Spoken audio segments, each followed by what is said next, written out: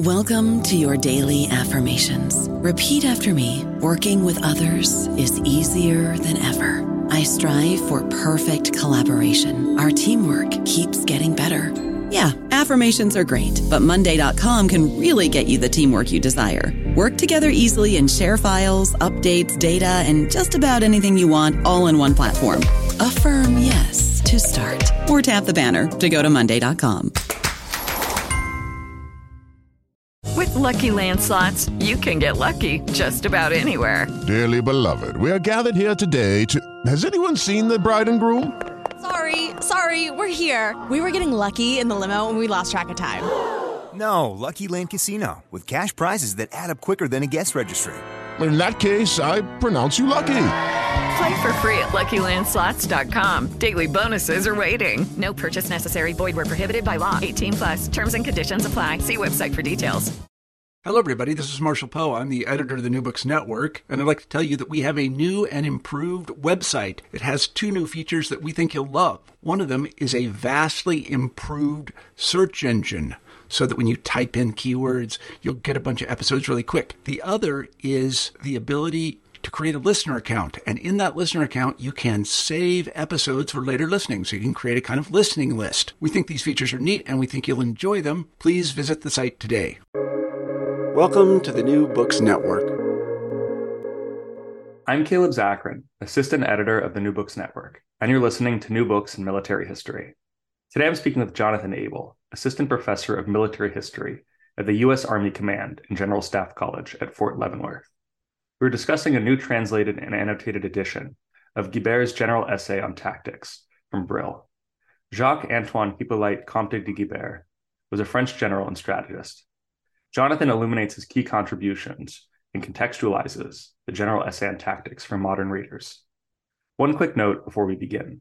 The views expressed in this podcast are those of the participants and do not necessarily reflect the official policy or position of the Department of the Army, Department of Defense, or U.S. government. Jonathan, thank you for joining me today on the New Books Network. Yeah, thanks. Glad to be here. Of course. Yeah, I think before jumping into the book and into the life of and work of Guibert, I was wondering if you could just tell us a little bit about yourself and your background. Yeah, so I'm an associate professor of military history at the U.S. Army Command and General Staff College. As you said, I'm on a team of wonderful military historians, and we teach what's known as the ILE, kind of the intermediate level professional military education to groups of U.S. Army senior captains and majors, as well as some people from other countries and the other services of the U.S. military. My academic background is in basically 18th and early 19th century French military history. I attended the University of North Texas, and I'm a graduate of the Military History Center there. I wrote my dissertation under Dr. Michael Legere, who is one of the premier Napoleonists in the country, perhaps even in the world. And I finished that in 2014. And that actually became my first book. So that is a biography of Guibert. And then I went on to recently translate and publish the work we're talking about today, which is his major work, the General Essay on Tactics. So that's my professional academic background, and I do a fair amount of work in the history department here, running a lecture series with the Dole Institute of Politics at the University of Kansas. I run our podcast network that includes the Confused Heap of Facts podcast, as well as a variety of other publication and community engagement enterprises, if you will. I'm originally from Texas as well. And as far as this book is concerned, will you just tell us a little bit about who Guibert was for the audience who might not be familiar? Yeah, so one of the things we face is I consider myself a pre-modernist, but one of the things we face as pre-modernists is often people's knowledge of history goes back to a certain point and then just kind of stops. So Guibert was a military theorist, and one of the reasons a lot of people don't know much about him is that he came before Clausewitz. And Clausewitz is kind of the reigning modern military theorist in Western Europe and America, and you know, in most professional military education institutions, Clausewitz is kind of the theorist. And sometimes he's presented in contrast with his contemporary Jomini. And between the two of them, those are kind of the Western European American tradition of military theory. But Guibert came a generation before that. In fact, you might argue he's kind of 2 generations before it. So Guibert is born in the early half of the 18th century in France. He's actually born in southern France, kind of away from Paris. He's a provincial noble, not really of any note. And it's normal for people like him to go into the military. So he follows his father into the military. His father is what we might call a staff officer, although they didn't use the term at the time. He did a lot of planning, a lot of mapping, kind of the behind-the-scenes work that makes an army run. But his son had a little bit higher aspirations. So he goes to war in the 7 Years' War, and he's decorated for it at a very young age. I mean, he's still a teenager during the war. And then he comes back in the 1760s and goes immediately to Corsica. And the French fight this kind of counterinsurgency war in Corsica in the late 1760s, early 1770s. And he's actually in command of one of the units there. And it's during that campaign that he writes this, what's called the General Essay on Tactics, the Essai Général de Tactique. And in many ways, it's kind of an epitome. It's kind of a summation of the military theory of his day. So it's very concerned with tactical issues.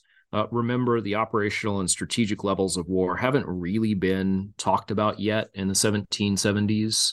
But he also begins to talk about those issues. I argue in my biography of him and in the text of the front matter to the translation that the General Essay on Tactics is important because Guibert is wrestling with what we will later identify as the operational and strategic levels of war. And he talks about a lot of issues in that book and in his later writings about, for example, civil-military relations, the relationships between governments and people and militaries in a way that anticipates Clausewitz. And I think it's too easy to say that Clausewitz, stole everything from Guibert or was inspired by Guibert. I think Guibert is just taking kind of the zeitgeist of military Enlightenment France and putting it on the page.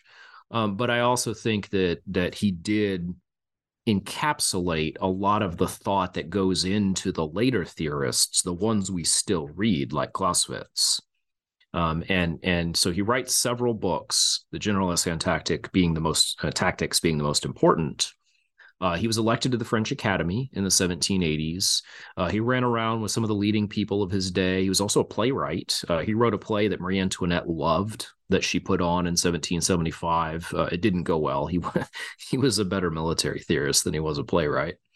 He had this famous affair with a salonière named Julie de l'Espanasse before he gets married, and perhaps after. He may have also had an affair with a young Germaine Necker, who will later marry and be known as Germaine de Staël. So he's involved in this literary world, and that's part of why his theory gets the cachet that it does, because he knows the right people to transmit it to and through. And so it transcends being a kind of esoteric military treatise like so many of his other contemporaries. And then he goes on into the early revolution. He tries to be a revolutionary, but is seen as too noble. And then he kind of tragically dies in 1790, right before the revolution starts to turn really violent. And one of his friends said in a biography of him that he supposedly said on his deathbed that he will be known and he will have justice for his ideas. So I think, whether or not that's a true story, it's certainly a good one. And I think it kind of describes his personality. In some ways, he saw himself as a frustrated genius. No, that's fascinating. I think that background is useful. And as far as what he's known for, can you provide just a very brief, before getting into more specifics, but just a brief overview of what the General Essay on Tactics is about, what it looks like, how it's outlined, and its just significance in military theory? Yeah, so it is his magnum opus. He wrote many things. Basically, his collected life writings fill 10 volumes. There's 5 volumes of military writings, and then there's another set of theatrical writings that can be divided in different ways. Plus, he wrote some poems and kind of normal things for a French Enlightenment figure. But the General Essay on Tactics transcends all of it. It is better written. And it is more impactful than all of those other writings combined, with one possible exception, an essay he wrote late in his life, but it never really caught on. So the general essay on tactics kind of has three different themes. One of those takes up the bulk of the text, and it's about 250,000 words. So this is not a short book. And having translated it, it's definitely not a short book. But the bulk of those words are very kind of in the weeds details of tactics. And this was the debate that was current at the time. The French army was debating what kind of tactics it wanted to use, how it wanted to fight, what fights would look like in the future, coming out of the 7 Years' War, where it's been defeated by Prussia. So there's kind of there's an impetus. Think of Germany after World War I, that they have this impetus to reform themselves, and a lot of it can be even esoteric. In terms of the degree of detail, particularly for a modern reader, because, of course, armies don't fight the same way they did in the 1770s. We're not lining men up in block formations and marching them forward. But as I said, that's only one of the three themes. The two that I think are more useful and probably more interesting for readers, one of them is he's painting around the corners of what we will much later recognize as the operational level of warfare. And for people who aren't familiar with that distinction, tactics is what happens in battles, men shooting at each other. Strategy is generals and politicians deciding where armies are going to move, or what part of the war to focus their efforts on. Operations is the level between. Operations is how you get the armies from home to the battles. And that's not identified until the 1930s by a series of Soviet authors. So it makes sense that somebody like Guibert, living 160 years before that, wouldn't use those terms, nor would he recognize the nuances of operational warfare. But if you look at the way he describes how he thinks armies should move, how they should march, he is laying the groundwork for operational level warfare in these arguments he makes in the general essay on tactics. And that's really important. And we can get into the details of how he does that. And then finally, the piece that made the general essay on tactics appealing for people who were not military junkies, basically, was this piece called the Preliminary Discourse. And in that preliminary discourse, he talks about the relationship between armies, people, and societies, and what kind of governments produce good militaries and vice versa. It's a pretty damning indictment of current governments, which was in vogue at the time. A lot of Enlightenment writers, think of Voltaire, Rousseau, they're interested in contrasting, maybe mythical or historical governments that are good with current governments that are bad or irrational or even tyrannical. Montesquieu does that. So it's in that vein. But as I mentioned earlier, in that preliminary discourse is when he really digs into a lot of the topics and themes that Clausewitz will later develop on the relationship between what is often today referred to as his paradoxical trinity of the passion, the chance, and the reason, and how those relate to the people, the army, and the state. So there's kind of three themes to this work, and like I said, we can dive into those more deeply if we want. Yeah, I think picking up on the first theme that you talk about, the kind of laying groundwork for an operational approach. Can you get into some of those arguments and ideas that Guibert puts forth? Yeah, so one of the things that we have to understand to get why this book matters so much is understand how armies fought wars at the time. Now, there's a Prussian army tradition that's different from the rest of Europe. Prussia has its own models. And what Guibert would say in his writings, what he does say in his writings, is all he's doing is adapting the Prussian methodology for France. He's not doing anything new. And so the way armies fight, and again, accepting the Prussian army because they do things their own way, but the way armies at the time, and especially the French army, fight is that they fight in these big block formations. And part of that has to do with the weapons. So a musket at the time has an effective range, meaning it'll hit the target half the time, of about 200 yards. That's kind of the maximum range you want to be fighting at.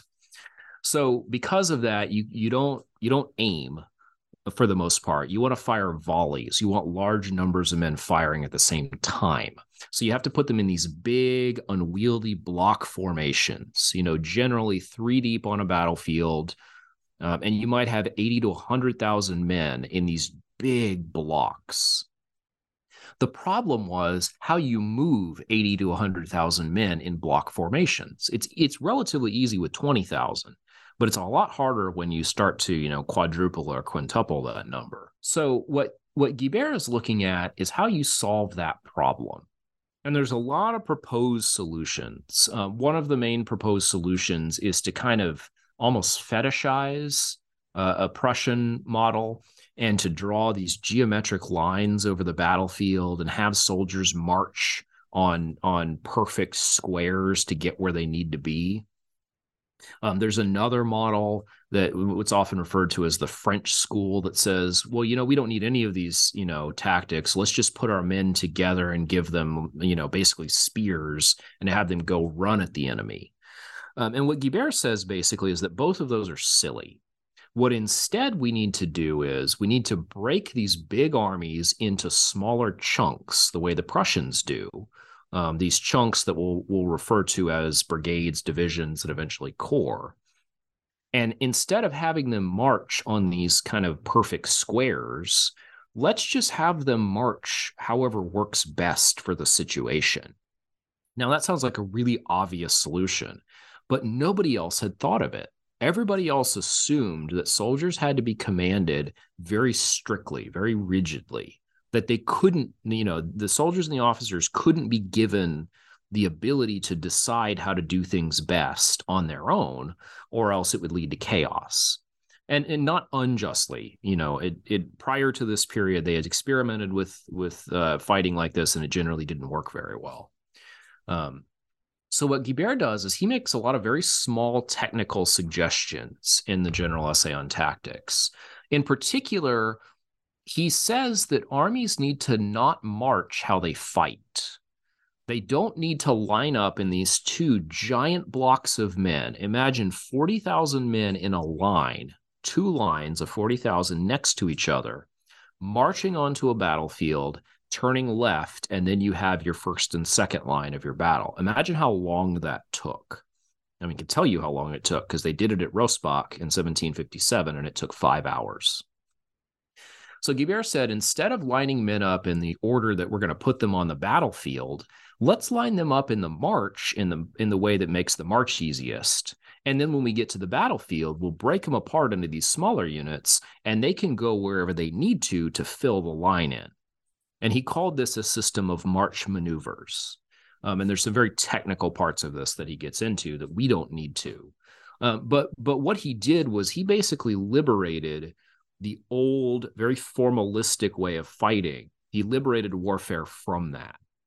And in doing that, he laid the groundwork for what we recognize as the science and art of the operational level of war, to where we don't need to be locked into these formations days before a battle happens. And odds are the battle's not going to happen. Instead, we can allow people to make decisions because they have more flexible armies. And once he and other people around him, and there are lots of people working on this problem, it's not just him.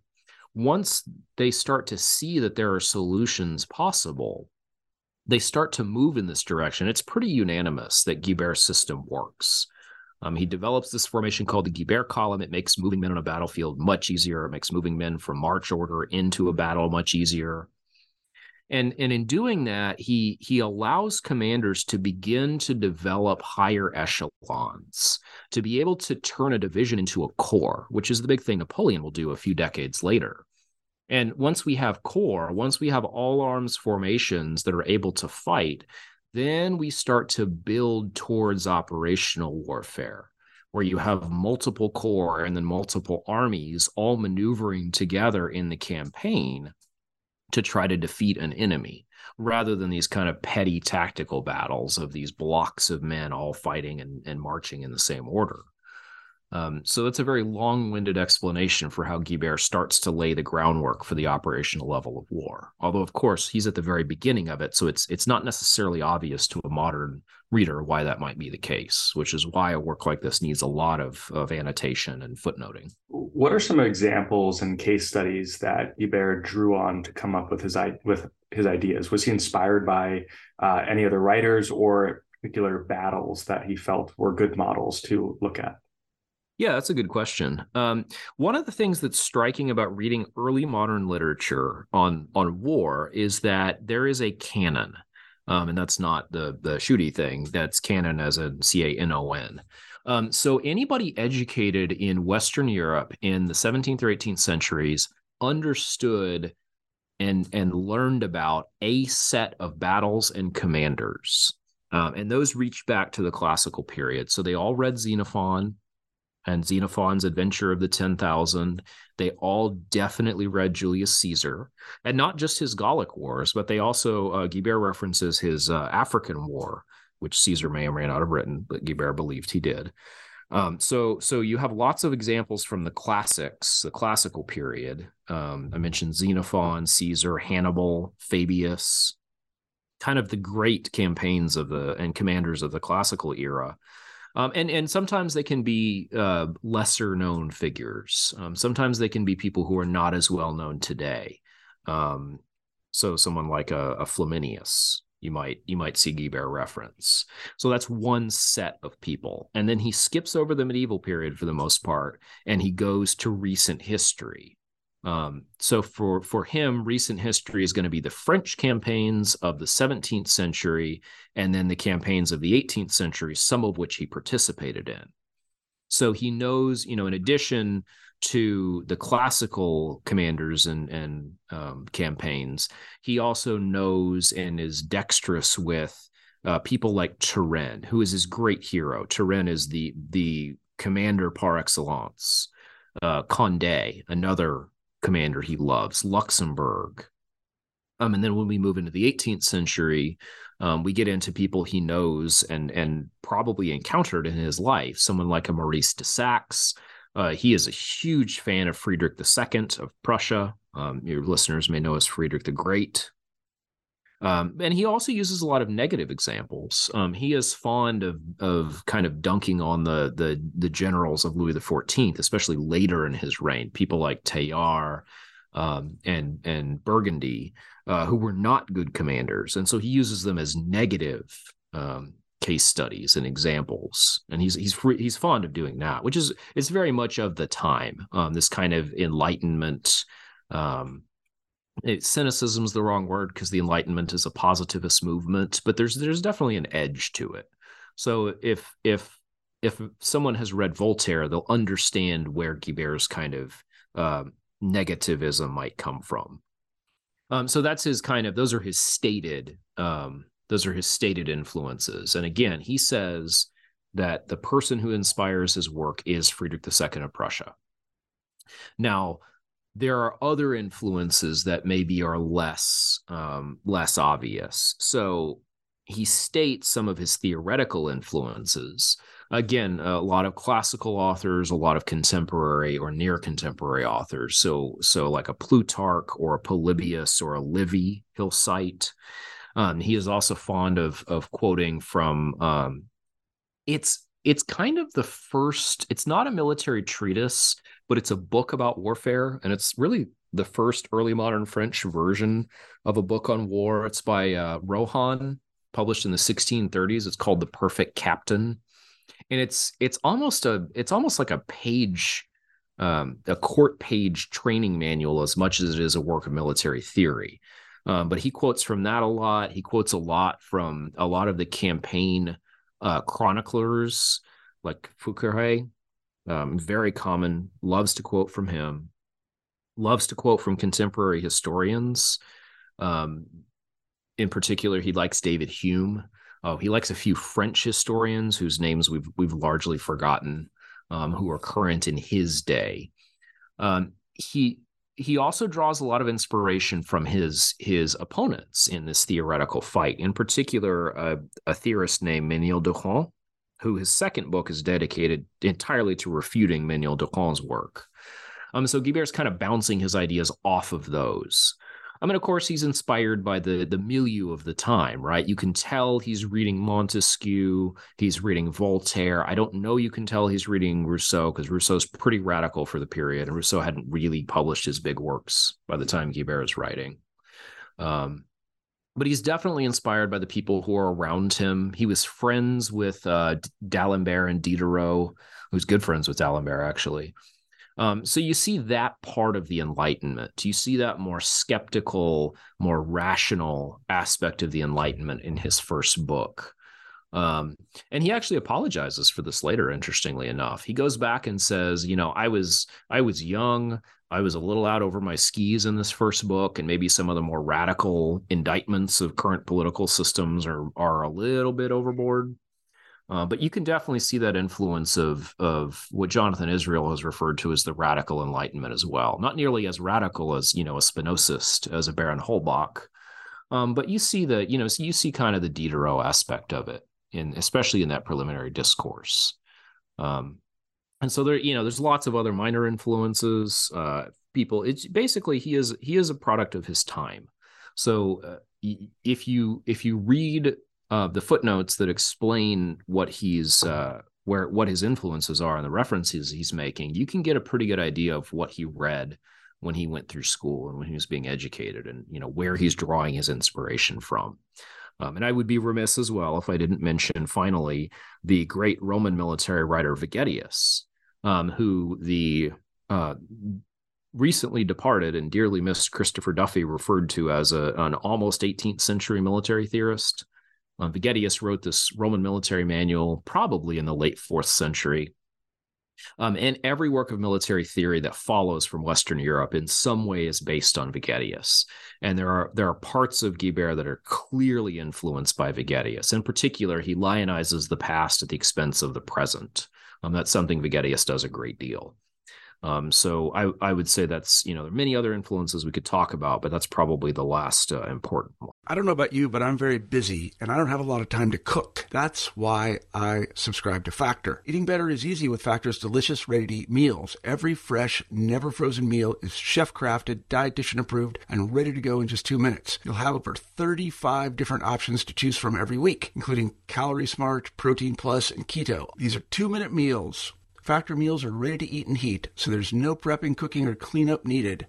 They're flexible for your schedule. Get as much or as little as you need by choosing your meals every week. Factor is the perfect solution if you're looking for fast, premium options with no cooking required. Sign up and save. We've done the math, and this is important. Factor is less expensive than takeout, and every meal is dietitian approved to be nutritious and delicious. Head to factormeals.com/NBN50 and use code NBN50 to get 50% off. That's code NBN50 at factormeals.com/NBN50 to get 50% off. And then as far as Guibert's influence, the influence that he had on subsequent military thinking, and also, just the sort of role that he played as a thinker of his day and age, if you could get into that. So sort of following from who influenced him to who Guibert influenced from there. Yeah, that's something that's always difficult to pin down. I remember having a conversation about this exact question when I was writing my dissertation with Dr. Rafe Blaufarb, who is at Florida State. And he made the point, which I think is a good one, which is we always want to look for a smoking gun. We always want the Napoleon letter that says, hey, I read this book by Guibert and it inspired everything I did. But we never actually find those. So I think with Guibert, it's a subtle influence. Like I said, it's a lot of technical changes that he's working with, and he helps to develop the beginnings of the operational art. And it's definitely worth saying I am far from the first person to talk about these. So they have been talked about. They were talked about in Guibert's day in very different language. They were talked about in the early part of the 20th century by people like R.R. Palmer, who was really the first kind of modern historian to look at Guibert. They were talked about a great deal by the soldier historians of the French staff, who wrote lots of great books around the turn of the century and then unfortunately all died in World War I. And then there's a whole corpus of Guibert historiography by people like Klaus Telp or Julia Osman, who's at Mississippi State. She's written a great couple of articles on Guibert. So there's kind of there's a corpus of literature that talks about his influences. And a lot of them draw on the work of one of those French soldier historians, a French officer named Jean Collin. And Collin was the one who really kind of wrote the book on the late 18th century and how it influenced affairs going forwards. So he wrote a book about Napoleon's military kind of childhood and what influenced Napoleon. And in these books, Collin very melodramatically, but I would say very accurately, said that Napoleon is the god of war and Guibert is his prophet. And he meant a couple of things by that. One, he meant all the technical changes that Guibert was involved in. And I didn't mention it, but Guibert also worked in the War Department in the 1770s and 1780s. And so he's involved in some of the changes that take place as the French army is modernizing along the lines that he wanted. In particular, in 1787 and 1788, he is involved in creating the first French divisions. And I wrote a piece on that was in a festschrift for Christopher Duffy. So he's involved in the kind of the implementation of this stuff. But Collin also mentioned that Napoleon helped to foresee what is sometimes referred to, I think memorably recently by David Bell, as kind of the age of total war. And there are problems with looking at military history that way. There are problems of looking at the 18th century as an age of where war is limited, and the early 19th century as an age when war is less limited or more total. But Guibert by talking about the relationship between society and militaries, between people, governments, and armies, he gets at some of the problems of modern warfare, which are, if you can't defeat an enemy country on a battlefield, if you can't defeat their army and they immediately surrender, how do you defeat them? What happens when a country leverages its resources in a major way into a war, which is one of the accepted definitions of total war? And there's this memorable passage in the preliminary discourse. It's the two sentences that always gets excerpted, where he talks about how if a people could be properly motivated and led and motivating themselves instead of being led by these old, corrupt feudal aristocrats, then they would overrun these old decrepit systems. Now, there's two ways to look at that. The most common way of looking at it, and kind of the main thread in Guibert historiography, is that he was the prophet of the revolution. That's what Collin was getting at, that he foresaw the French Revolution when the French government mobilized the people, it stoked their patriotism, and France and then later Napoleon overran a good chunk of Europe. The other way to look at it is R.R. Palmer's way of looking at it. And Palmer says that Guibert basically got lucky here, that he was kind of tossing off this Rousseauian, proto-Republican argument that he didn't really believe in. And as I pointed out earlier, he later apologized for being too radical. And I don't think there's a right answer here. I think you can read Guibert either way. He adapted to the early years of the revolution. He seemed to be in line in his very late writings right before he died with some of the principles of the revolution. So it's hard to say. It's hard to say if he would have gotten caught up in the whirlwind of the revolution and the terror and the wars that followed.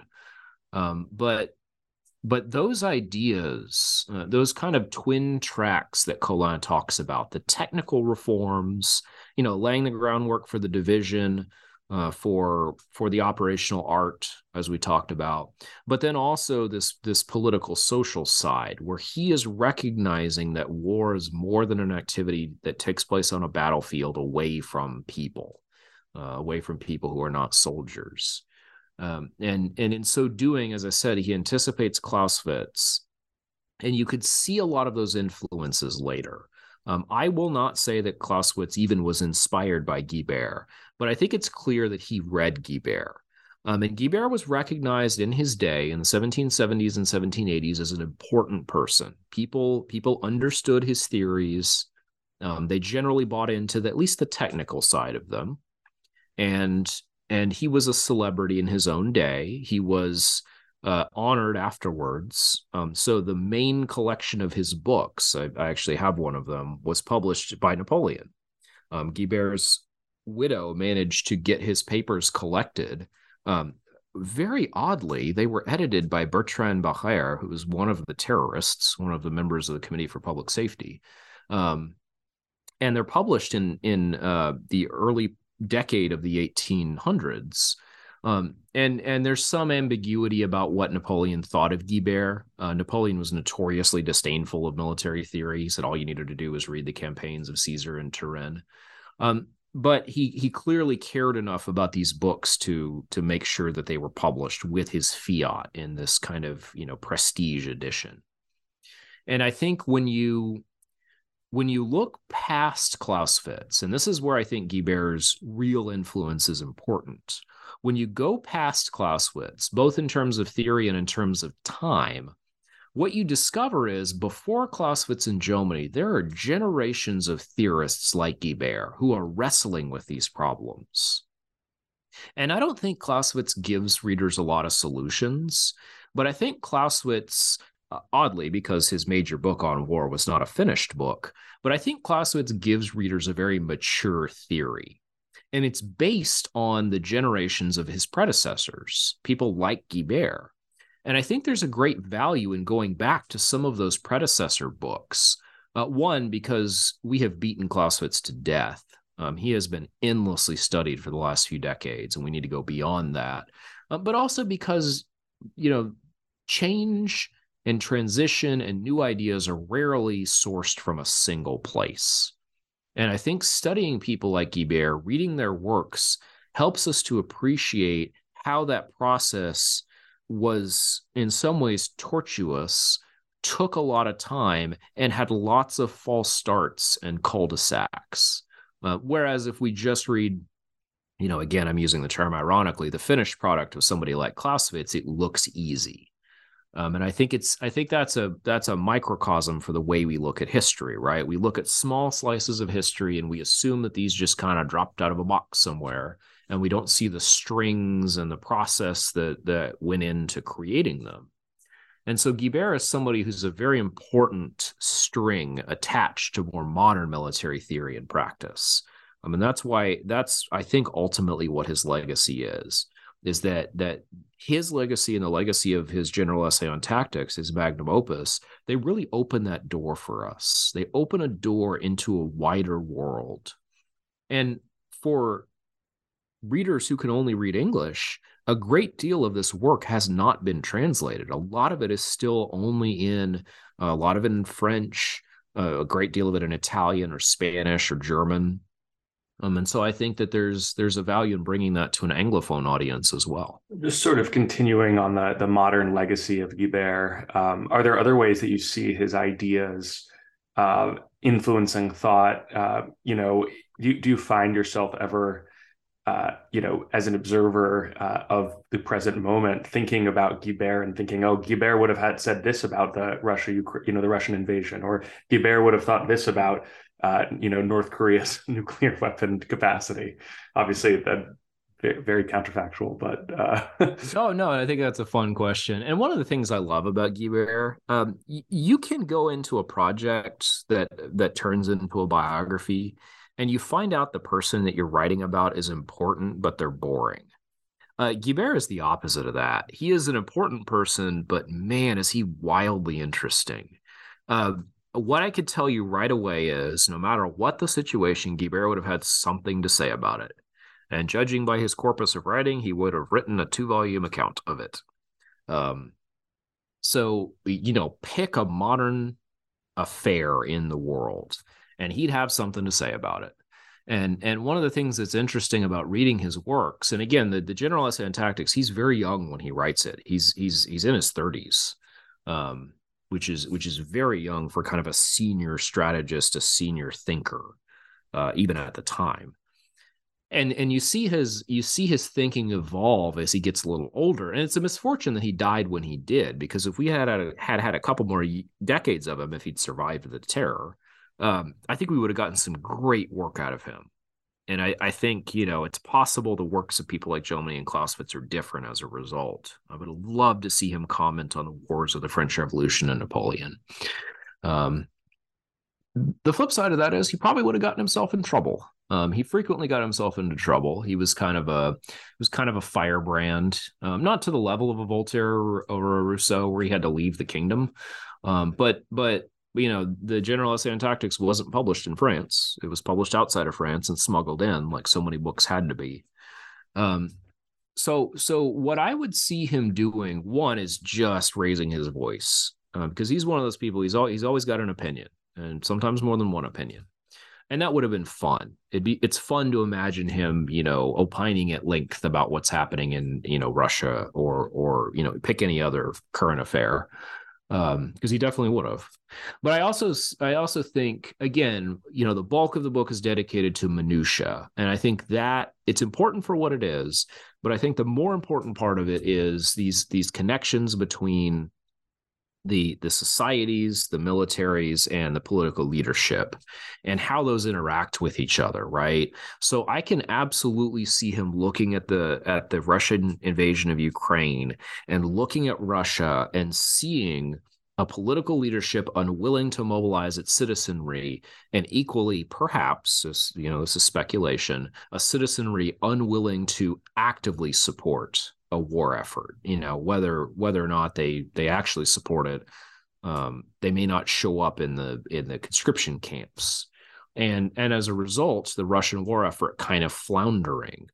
And on the flip side, I could see him looking at Ukraine and saying, "Oh, I understand what's happening here. I understand that this is a people that has risen in defense of its homeland." And he would have used that term. The term patrie, fatherland, was very common at the time, and you read it all throughout his writing. And so I think you see those ties. Now, it's important to note he's not unique in that. There are lots of his contemporaries who would recognize the same things and write about them. But I don't know that there are many who would write with the same spirit that Guibert would. If nothing else, he's always an enthusiastic commentator.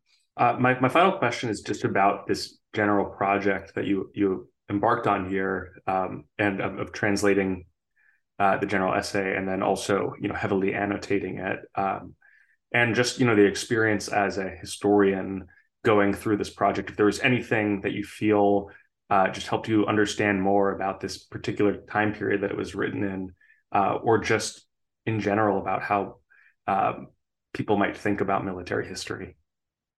Yeah, I think it's worth noting that this project was a COVID project. When we all got sent home once COVID started, I was kind of sitting around working from home when I wasn't teaching and looking for a project, because it's, all my books were in my office at work, and, I didn't have access to a lot of the historiography.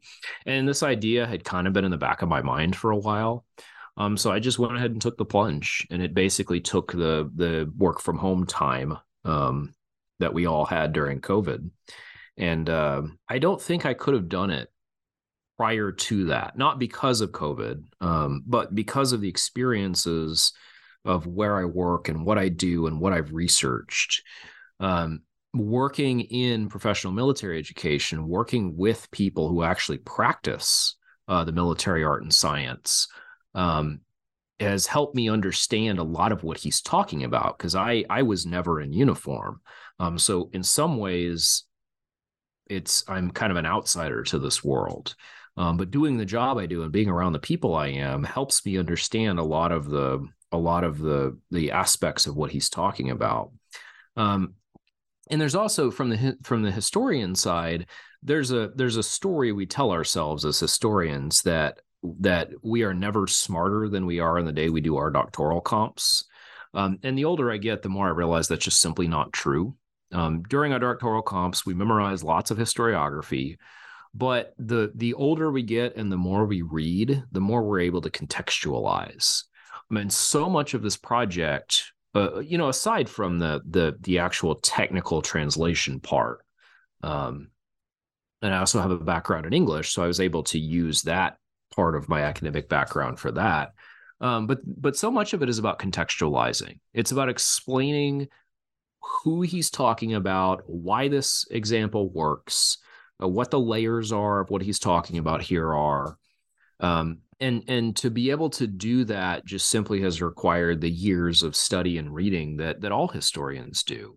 And I suspect there's a lot of historians who will listen to this, who will kind of nod their way along and say, "Yeah, I've been there."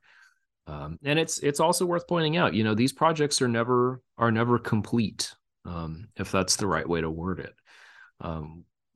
There are layers to Guibert that he's making references to books that are obscure and that I haven't read or are not familiar with. So none of these projects is ever perfect. And I think that's the beauty of history and of historiography. There's always more to uncover. And for me, this was kind of a lark that turned into a very interesting and fulfilling project. And I also think it's a very useful one. As I mentioned earlier, so many of the foundational texts of military theory are not accessible to people who can only read English. And it's one thing to say, oh, well, they just need to learn another language. But to understand the nuance and to understand the technical aspects of these requires a fair amount of work. And that's how the contextualization can help. And I spent a lot of time buried in a French-English military dictionary to understand some of that nuance myself. So I think that there's definitely a market for that. I think there's definitely, for example, I've mentioned Germany several times. Very few people work on Germany now. Everybody wants to work on Clausewitz. There's a great market for translating and annotating and studying Germany, not to mention other more obscure military theorists, people who aren't still taught at professional military institutions. And so I think this project has helped me understand the value of being able to do that and to see how these authors worked and how their minds worked and how, I don't want to draw too direct connections, but, there's a lot of similarities to the way the modern military mind works. And I think there's a great value in that. Yeah. Well, Jonathan, thank you so much for being a guest of the New Books Network. I'm sure listeners, just like I did, found that very fascinating and impressed with just your unbelievable command of the subject. Thank you so much. Yeah, thank you. This has been a good experience, and thank you for having me.